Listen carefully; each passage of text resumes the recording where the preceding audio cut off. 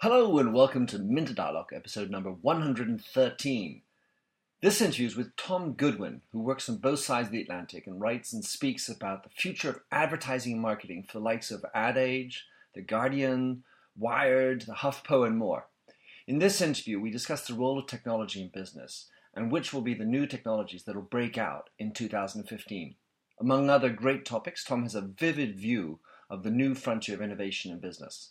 Enjoy the show.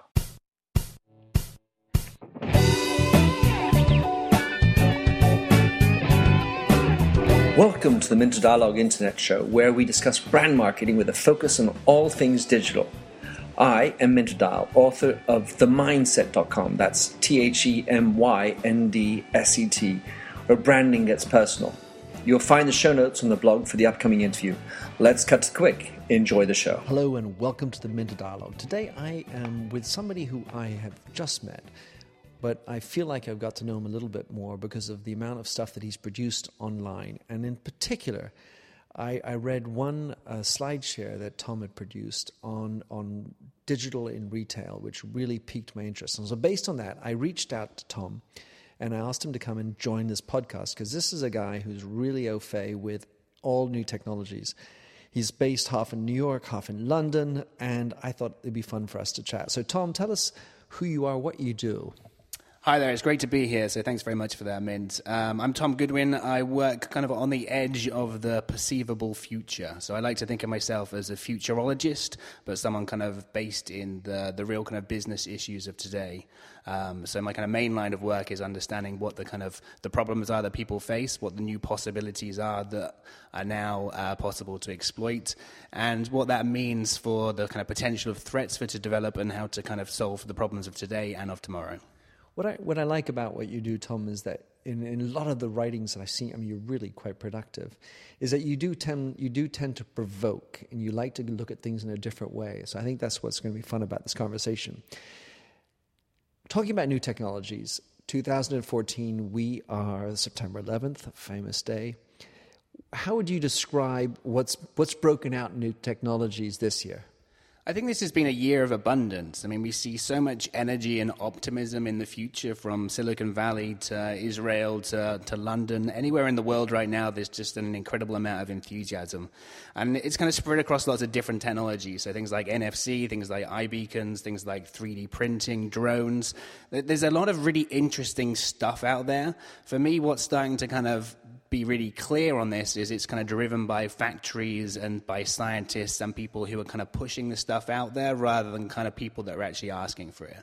So while there's a kind of abundance of stuff and new techniques and new technologies, I'm getting slightly kind of concerned about people who can understand what this means for how people behave.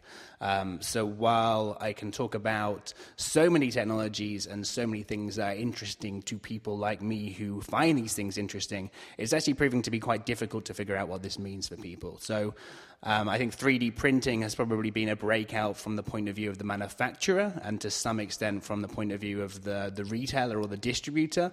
But I think if you go down the real high streets or main streets of real life, you'll actually find out that most people today, as of September 2014, like they're probably more excited by Snapchat or more excited by, the latest upgrade to Spotify. That's probably going to be more interesting to them and how they behave, than something like a Yo or something like a kind of drone delivery from Amazon. I think we're in this really strange period of time which actually needs quite a lot of guidance to get people to kind of understand the difference between the gimmick and the profound. That's fascinating, Tom, because what you're saying, I mean, it's almost counterintuitive. A lot of times when you're reading the press, you'll see, well, what's driving the change is the customer, the consumer. They are the ones that are way ahead of industry. They've been on Snapchat and Google Plus or whatever else well before companies are and brands are. And yet what you're saying is that the engineers, the manufacturers are the ones that are driving a lot. And yet, so there's a chasm, it sounds like, between the engineer who's got the great idea, the NFC, near field communication, and on the other side, the customer's desires and wants. So how do we bridge that, do you think? Well, I like to think about kind of meaningful innovation. So for me, it's all about where this technology hits people's behaviors and where it hits their kind of wants and needs. So it's a much more kind of insightful, a much more kind of restrained process. To some extent, it's more about kind of finding pain points. Like, we live in this kind of curious world where technology allows so many things to happen that we're now starting to kind of expect more and more from every device. Like, you only have to look at how a 3-year-old looks in disgust if they touch a TV screen and it doesn't move.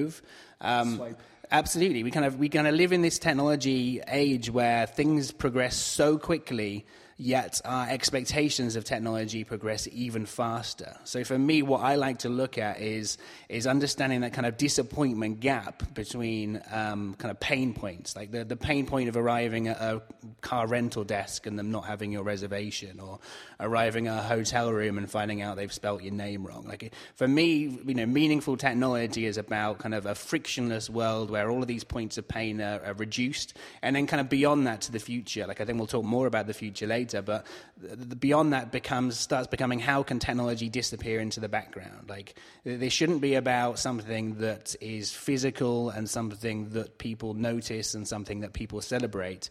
I think the role of technology will increasingly become something that's kind of subservient to us and kind of runs in the background and provides meaningful value to us. Well, listening to you, Tom, and part of my gestalt is, when we talk about digital and new technologies, trying not to think of it as a technology and think more in the shoes of the customer, the user. So it's very much about illuminating what the usage is and the pain points of the user. And it kind of, and I've often talked about this notion that digital transformation, the shortcut is, you need to be customer centric. But the way you expressed it actually makes that really clear. Do you see that? Does that follow you? I think so, and I think an interesting thing about now is maybe people aren't as involved in technology as we think they are, but at the same time they have a pretty good kind of instinctive feeling about what is possible. So I think 10 years ago you felt like it was slightly kind of miraculous if you got to the airline desk and they kind of already had your booking. And I think now people are getting to the point where, if they can't pre-select their online movie, or if they can't pay by credit card, or if the flight is 10 minutes late and they haven't been given a thorough explanation why, they now know enough about what's possible and how technology works to realize that these are kind of mistakes that the company has made. So we're in this really curious time of incredible optimism, massive expectation, incredible possibilities. And for me, part of my role is to kind of bridge all of those worlds together. So it's to understand how people behave and what their wants and needs are, understand what kind of business strategies there are, and try and kind of blend those wants and needs with the kind of hopes and the ambitions, and then kind of layer through that the kind of technology that can enable it. I think, again, another kind of curious tension I see is the kind of the ridiculous kind of optimism for technology, but then also this kind of feeling that people are being left behind by it. I think more and more, apps are designed for the needs of the people who found the companies. If you're 23-year-old and privileged and quite geeky, you can get your pants dry cleaned instantaneously. You can order pizza through one touch. You can talk to mysterious girls without having to ever meet them. But you can't really kind of, book a flower delivery that easily, or you can't rearrange your babysitting for the next day. So I think technology needs to start serving us, and we need to start being more kind of empathetic about the whole thing. Beautiful. So we've been talking about 2014 a bit. What about 2015? I mean, it's being futuristic. It's not that far around the corner, of course. What do you think is going to be, or are the big trends coming up in 2015? I think one of the things we'll see, and this is where I start sounding a bit kind of Skynet and a bit weird, and I give futurists a bad name, but I think the role of the internet's going to become much greater, but we're going to kind of notice it less. Like, we talk now about this idea that people don't know the difference between online and offline. But that's not really true. I mean, it's better than it used to be. Like, in the olden days, you'd be dialing up from your parents' computer and hoping that your sister wouldn't interrupt the phone call. And now it all happens kind of automatically, and we're always on. But we still have to enter passwords. We still have to get downloads. We still have to enter our credit card details. I think we're going to move towards a point where the internet, and I kind of call it the pervasive internet. The internet just becomes everywhere all the time to everyone, high speed, and it just becomes this kind of assistive layer. And when you think about it like that, all of a sudden the kind of roles of all the devices that we own become quite different. So, TVs stop really being TVs. They just become really large screens that we use to consume content that we pull down from the web. Like our phones don't become ways to kind of talk to each other. They just become the kind of device that's in our pocket with the reasonable size screen that we use to kind of, again, pull information from this kind of pervasive internet. Our smart watches become a very kind of small device that we use to access it. So I think this idea of a kind of pervasive internet, which is kind of all seeing, all knowing, will be a huge thing. And I think the idea of us thinking about devices will kind of disappear to become quite secondary. I think as a kind of build onto that, I think we're going to have some really interesting conversations about privacy, because I think for so long we've been fighting it, and you see more and more hysteria every single day that goes by around hacking or lost credit card details. I think we're probably going to get to a point, and I may be entirely wrong on this, but I think we will get to a point where we'll realize that we can trade it. So rather than being fearful of this thing, we'll kind of accept that we have no ability to keep it, and we'll start thinking about how can we choose people who we trust more, and then how do we kind of trade that for something of value. So I think part of the role of this pervasive internet is for it to be super personal. So I think all of our browsing behavior from everywhere will be kind of kept and logged by a trusted partner. And then I think our devices will use that kind of the information that we share to offer things to us that are particularly relevant and offer key value to us. So I think we will kind of start living in an age, and maybe it's slightly more than a year off, but we'll live in an age where our devices become kind of assistive towards us. So we'll live in a world where they start working with us, where they start becoming things that kind of offer us contextual information. Mm-hmm. And for me, when I think about the role of advertising, that's when things become really exciting, because we think we've moved from the age of interruption to the age of engagement. I don't think that's really working.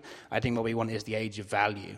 So I want to know that my phone realizes that the traffic on the M5 is terrible, and it offers me another suggestion, and that's brought to me by Virgin Railways, who I can just buy a ticket with by pressing down my thumbprint. Or it starts to rain, I want Dark Sky, the app that runs in the background on my phone, to suggest an Uber because it's only 2 minutes away. Wow, that's a huge session. I love that, Tom. Really, because I read your article about Thinternet, and it makes me think. So the idea of trading for your data. It made me think of the planned redundancy. Because the challenge of trading for my data, if I were to sign up and say, I'm prepared to pay to use Google $50, and for that, they don't track me. So as opposed to incognito, there's an ability for me to say, well, my data is worth to me $50, let's say a day or whatever it is. But then if I do that, then I am excluding myself from personalization. And Google has to make a business model that's going to know the net present value of my lack of data. Mm-hmm. So it's almost like cutting themselves off if they offer that. How do you position that?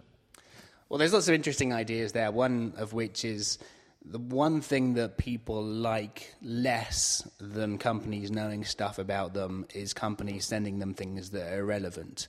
Like privacy becomes this really emotional thing because we hate the idea of companies knowing stuff about us, but when they don't, it drives us nuts. So I think it's actually fairly kind of unlikely that lots and lots of people would kind of opt out of such a kind of system and pay money.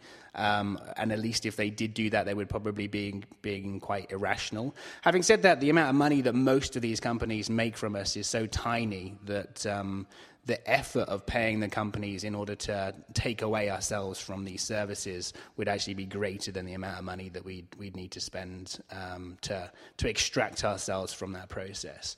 But I think you know, without kind of necessarily meaning to, you've kind of moved on to another really interesting area, which is about the internet and how things get funded. Because I think, you know, since the net's inception, we've always assumed that it was an advertiser-funded model. Like we've always expected it to be free.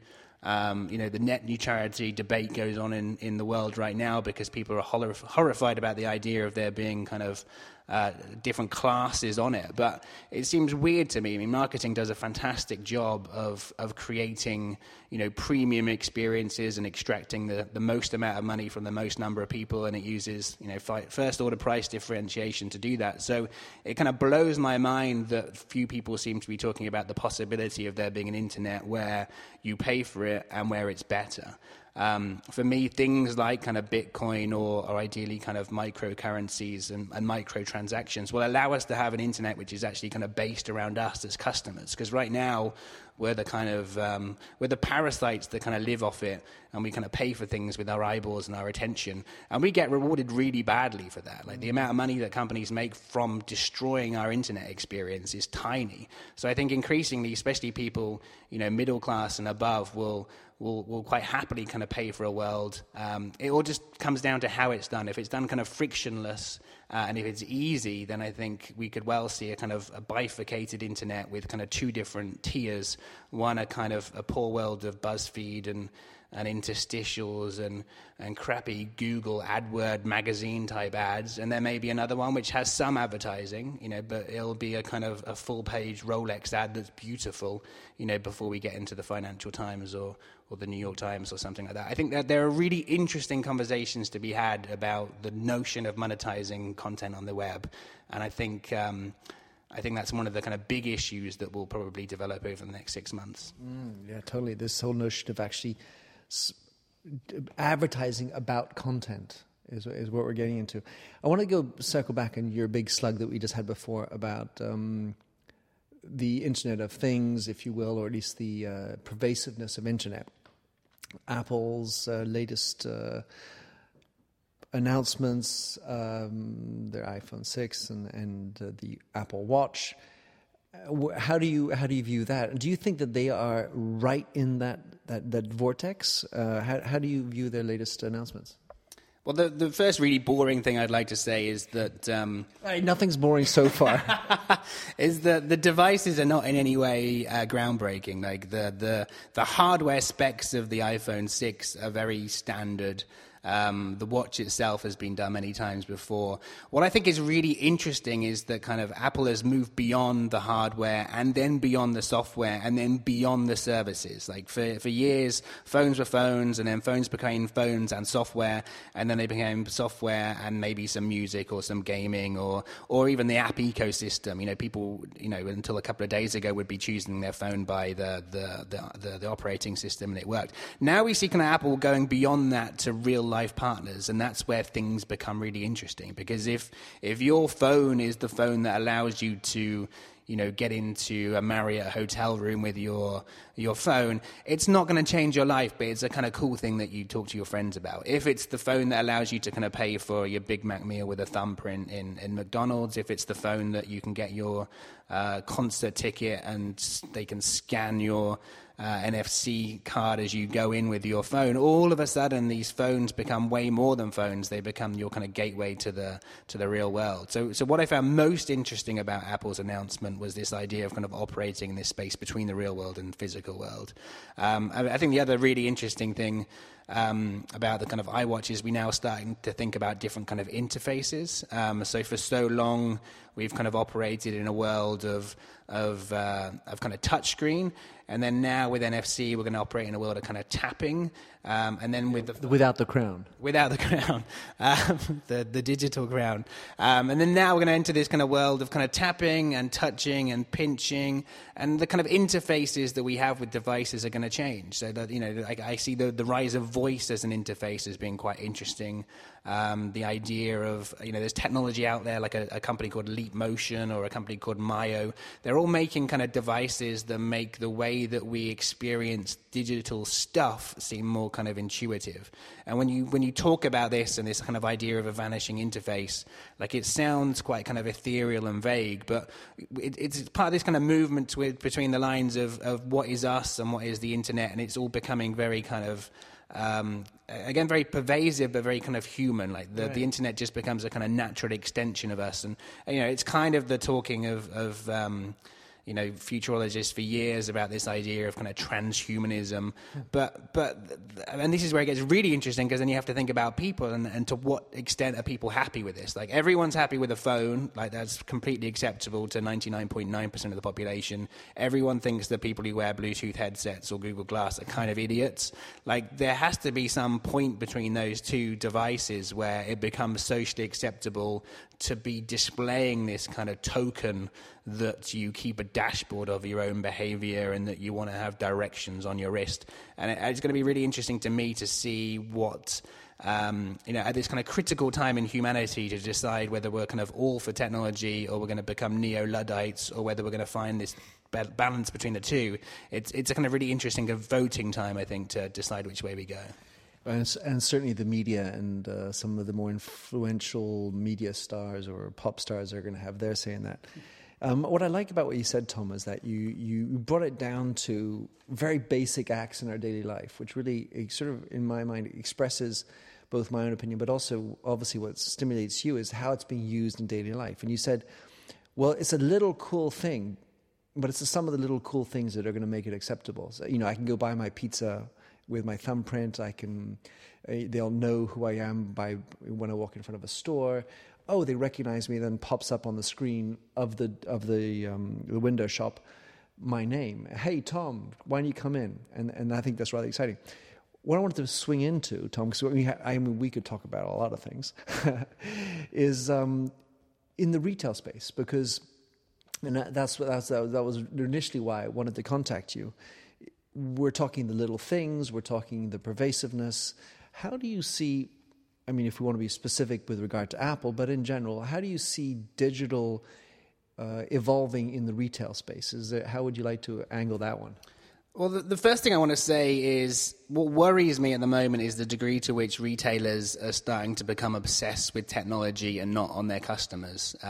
Like, technology companies have always cared about technology. That's nothing new, but retailers have always been unbelievably good at knowing exactly how people behave, like exactly how to kind of bring them into stores, how to kind of make them, change their minds and make purchase decisions. And what worries me slightly at the moment is the focus that these retailers have on new technology just for the sake of it. So I think the first thing I would say to people is they really need to be careful to make sure they're kind of empathetic to the mindset of customers. Like, we don't want to have a relationship with every single brand in the world, and therefore when we walk down a supermarket aisle, we don't expect to get 250 different notifications, my salad cream telling me, it's going to be sunny that weekend and I should have a nice salad. Like, I don't want that kind of interaction. It all needs to be about me. And when you think about it as you, and then when you layer through how you feel and what kind of things you're thinking, then you can do really, really exciting things. And I think it becomes this notion of, how do you use technology to drive footfall at key times? How do you use technology to send people personalized offers at precisely the right moment? How do you even use technology for very kind of time-dependent business? Like, it blows my mind that Groupon hasn't yet used iBeacons to kind of sell a kind of flash sales model where, if a hairdresser has a cancelled appointment, anyone with a Groupon app will be who walks by will be told that there's suddenly an appointment and they can kind of jump in for half price, because Groupon destroyed business value by devaluing stuff. But if it's something that's cancelled, people will happily take that special offer without actually thinking that haircut is now worth less, because they'll understand it was just something that happened kind of spontaneously. So it's things like how, whether it's iBeacons to bring people in, whether it's technology like NFC to help you with your payment. How do you then use that kind of payment information to give people more rewards? Like, maybe now that payment data can be used through the app to kind of help understand what people are buying and then kind of offer them more kind of personalized suggestions. Things like mobile couponing, I think, is really interesting. But in a way, like a kind of bigger part of this is almost, again, as part of this idea of the pervasive web, like the idea of online and offline will soon have no meaning. Like, online retailers will soon start opening some kind of presence in real life, and real life properties have certainly started opening stores online. So I think we'll get to a point where, people talk about total retail or by omni-channel retail, and Waitrose having lockers to pick up stuff at railway stations is great. But I think we're just going to see this world where we will have no idea that, in 10 years' time, we'll have no idea that high streets just sort of had shop assistants that kind of stood behind desks asking us if we're okay. I think it will seem really kind of archaic. What will happen instead is there'll be some shop windows where the store is open at certain times as a flagship, but all of the time you can use a kind of projection onto the shop window to order stuff from their online catalog. I think, you'll go in store and some things will be delivered to you and some things you'll be picked up with then. There'll be more kind of drama to bring you in store. There's some really interesting work to be done on what the unique advantages of shopping online are, what the unique advantages of shopping in person are, and finding a way to kind of bring the best of both together, and probably having kind of, stores that are more flexible. Maybe, the idea of kind of an API is really interesting. With the API for Uber allows you to shop for Uber on different apps. So if you take that thinking into the kind of real world environment, all of a sudden you start thinking about retail in different ways, and maybe it's kind of an extension of the idea of cross-selling. But in theory, these all just become kind of dramatic tactile points where people buy stuff. And when you think about that context, you can do really exciting things with that.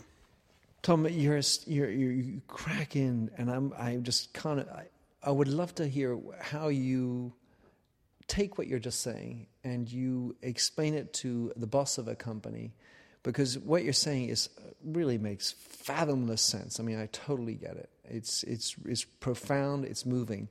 But when you're talking with the head of a company that has to make their end of the quarterly month sales, I've got HR crises and shareholders that are pissing and moaning. How do you get through to them? Because what you're saying makes all the sense in the world. But do you find them listening? And what are the kinds of arguments that you might have that help pierce their armor? Well, to some extent, and this isn't the best answer to the question, but it's kind of self-serving in that I am so boldly about the kind of future and about new technology, but layered over problems and thinking about people, that the meetings I have are always with people who are kind of bought into that process. So there's never that much in the way of persuasion. The main challenge is kind of finding out the degree to which you are there to kind of inspire, the degree to which you are there to kind of put fear into people, and the degree to which you are there to kind of implement solutions. Because, clearly one of those three things is going to be the most important thing for that particular person at that particular time. So my main challenge is kind of finding out the purpose of that meeting. The aspect of fear is kind of interesting, because I think for many, many years, people always assumed that things were going steady, and then now we see very kind of disruptive times when new kind of insurgents are coming into industries. And I do mean the word insurgent, because people may look at people like Uber and Airbnb and think that they're kind of disruptive, or they're the sharing economy. But what they really are is companies who had absolutely nothing except a really good understanding of technology, and just had no regard for the rules or the law or a legacy or history or the past, and they just blew everything up. And it's kind of scary to realize quite how destructive that can be. And if you're selling, chocolate biscuits, then maybe disruption within the category of chocolate biscuits is not going to be vast. But there are an extraordinarily large number of companies that face threats from places that they may never have seen coming, just because, I call it the kind of last mover advantage. Like, for years we've talked about first mover advantage, but when technology is developing this quickly, someone yesterday who found out about the iWatch or NFC on the iPhone 6 is now at a better place to develop an over-the-top messaging solution than Snapchat or WhatsApp are, because they have nothing other than knowledge about what's possible now to work with. So they can build everything completely from scratch. The servers that they buy or rent today will be cheaper than the servers anyone has ever bought before. The knowledge of consumers is now different to what other people were developing it for. So we're in this kind of constant time of new arrivals having these ridiculous advantages because they're built kind of fresh for that moment in time. So if you kind of put all those things together, it's harder to get the meeting than it is to persuade the person in the meeting that they need to give this a lot of thought. Beautiful.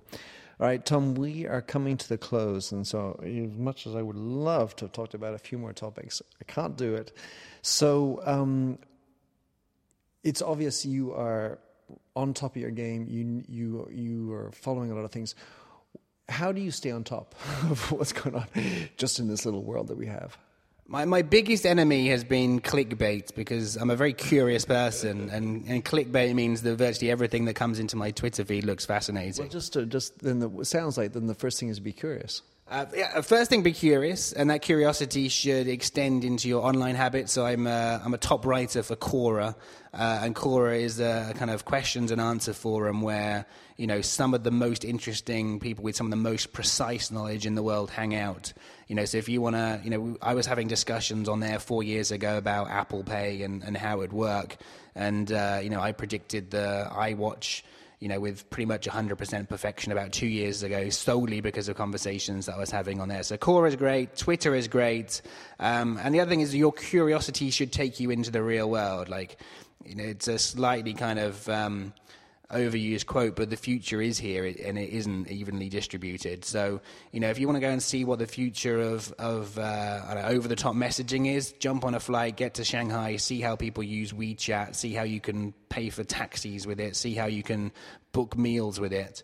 You know, if you want to see the future of architecture, then you probably fly to Finland. If you want to see the future of public transport with regard to payments, then maybe London's the place to be. But, you know, if you get out enough and you go to interesting places, you'll see places that have only ever grown up in a new age. So the fastest internet reception I ever got in, I think, 1997 was in Montenegro.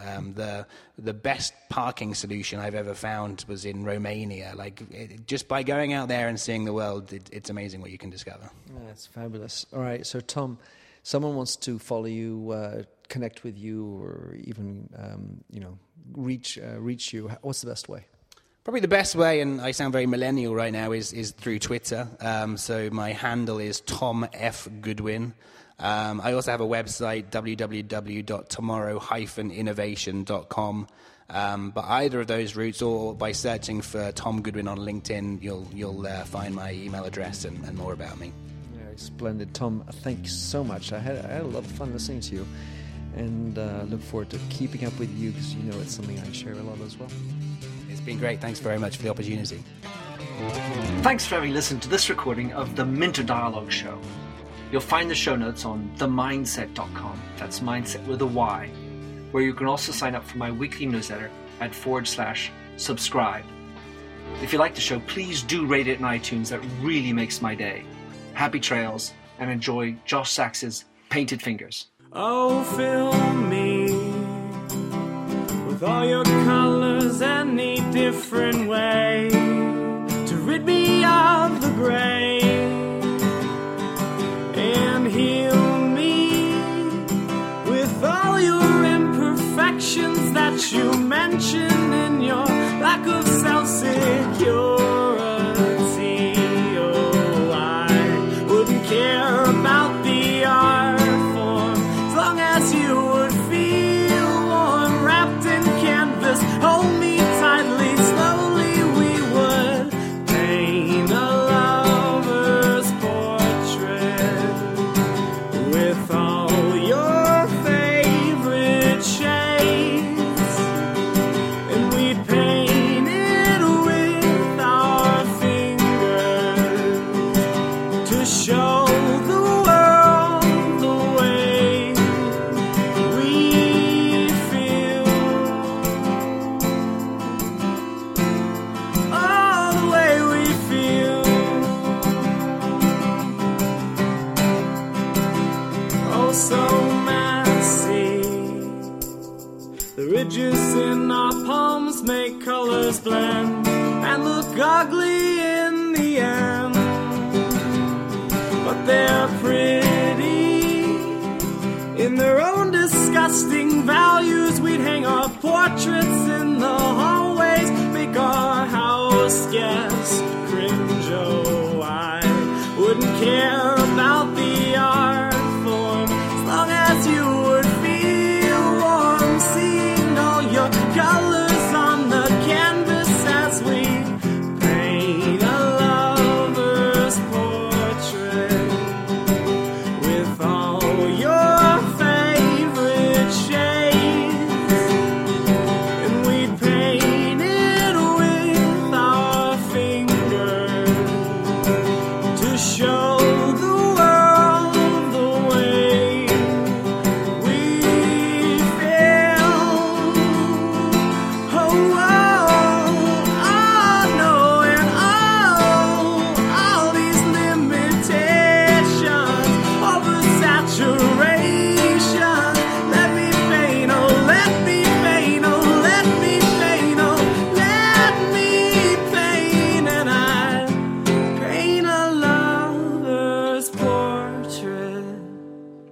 with all your favorite shades,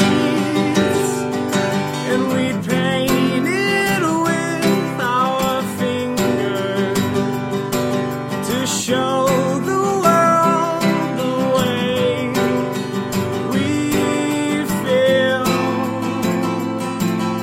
Oh, the way I feel. Oh, the way I feel.